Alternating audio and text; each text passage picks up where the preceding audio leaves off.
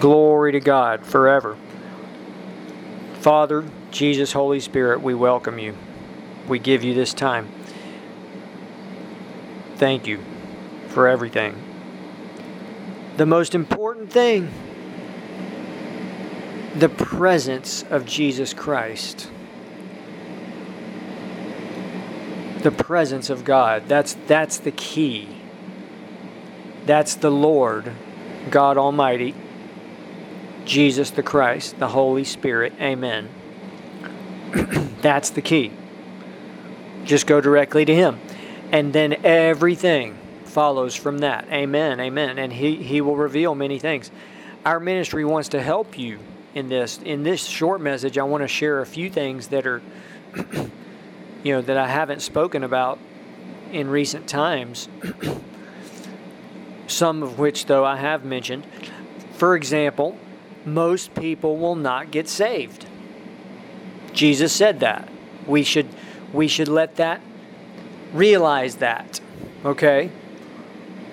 It's a tragedy. And that's why we proclaim the gospel. That's why we should do everything we can to get the gospel to the public.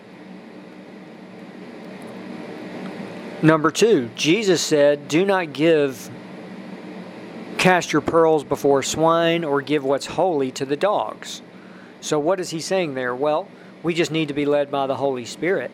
And there's people that He wants us to speak to. But then there's people who won't accept it. And God will not lead us to speak to them, to waste our time or, So these are, the gospel, at the very heart of the gospel, is the most precious, priceless treasure. That's Jesus the Christ in the power of the Holy Spirit is the treasure. The anointing, if you're saved, if you know Jesus Christ, the anointing within you is priceless. Absolutely priceless. Worth more than all the wealth of the earth. He's God Almighty, and we should do everything we can to develop that and protect that and just, hallelujah. Glory to God. And we don't give those things to those who will not receive them. But, another thing. Jesus at one point, He said, I do not pray for the world. I pray for those whom you have given me.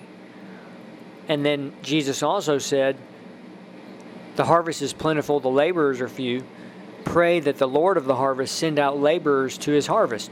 So Jesus, a man of God, once I heard him say this, Jesus did not say to pray for the lost, for people who are lost.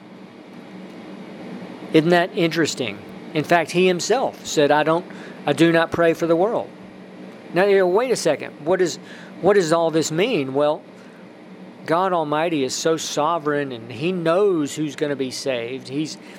We just need to get the anointing, the presence of Jesus, and then that He will quicken and save those who He knows will be saved. It's a fascinating thing.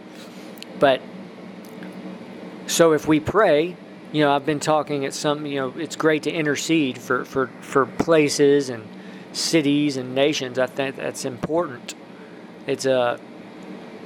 So we should pray, and let's do it right now.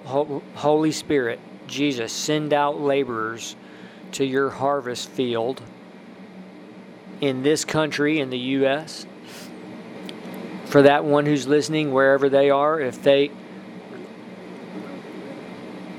lead them to pray for their city, their region, their nation, and other nations. Send out laborers, Lord, into the harvest. Send us. Send out laborers. We pray for Israel. Send out laborers to Israel and those ministries in Israel that are already doing great things. We pray that you anoint them. Give them the powerful anointing of the Holy Spirit that will win the lost. That's the only thing that gives life. The Holy Spirit gives life. The flesh profits nothing. Amen. Amen.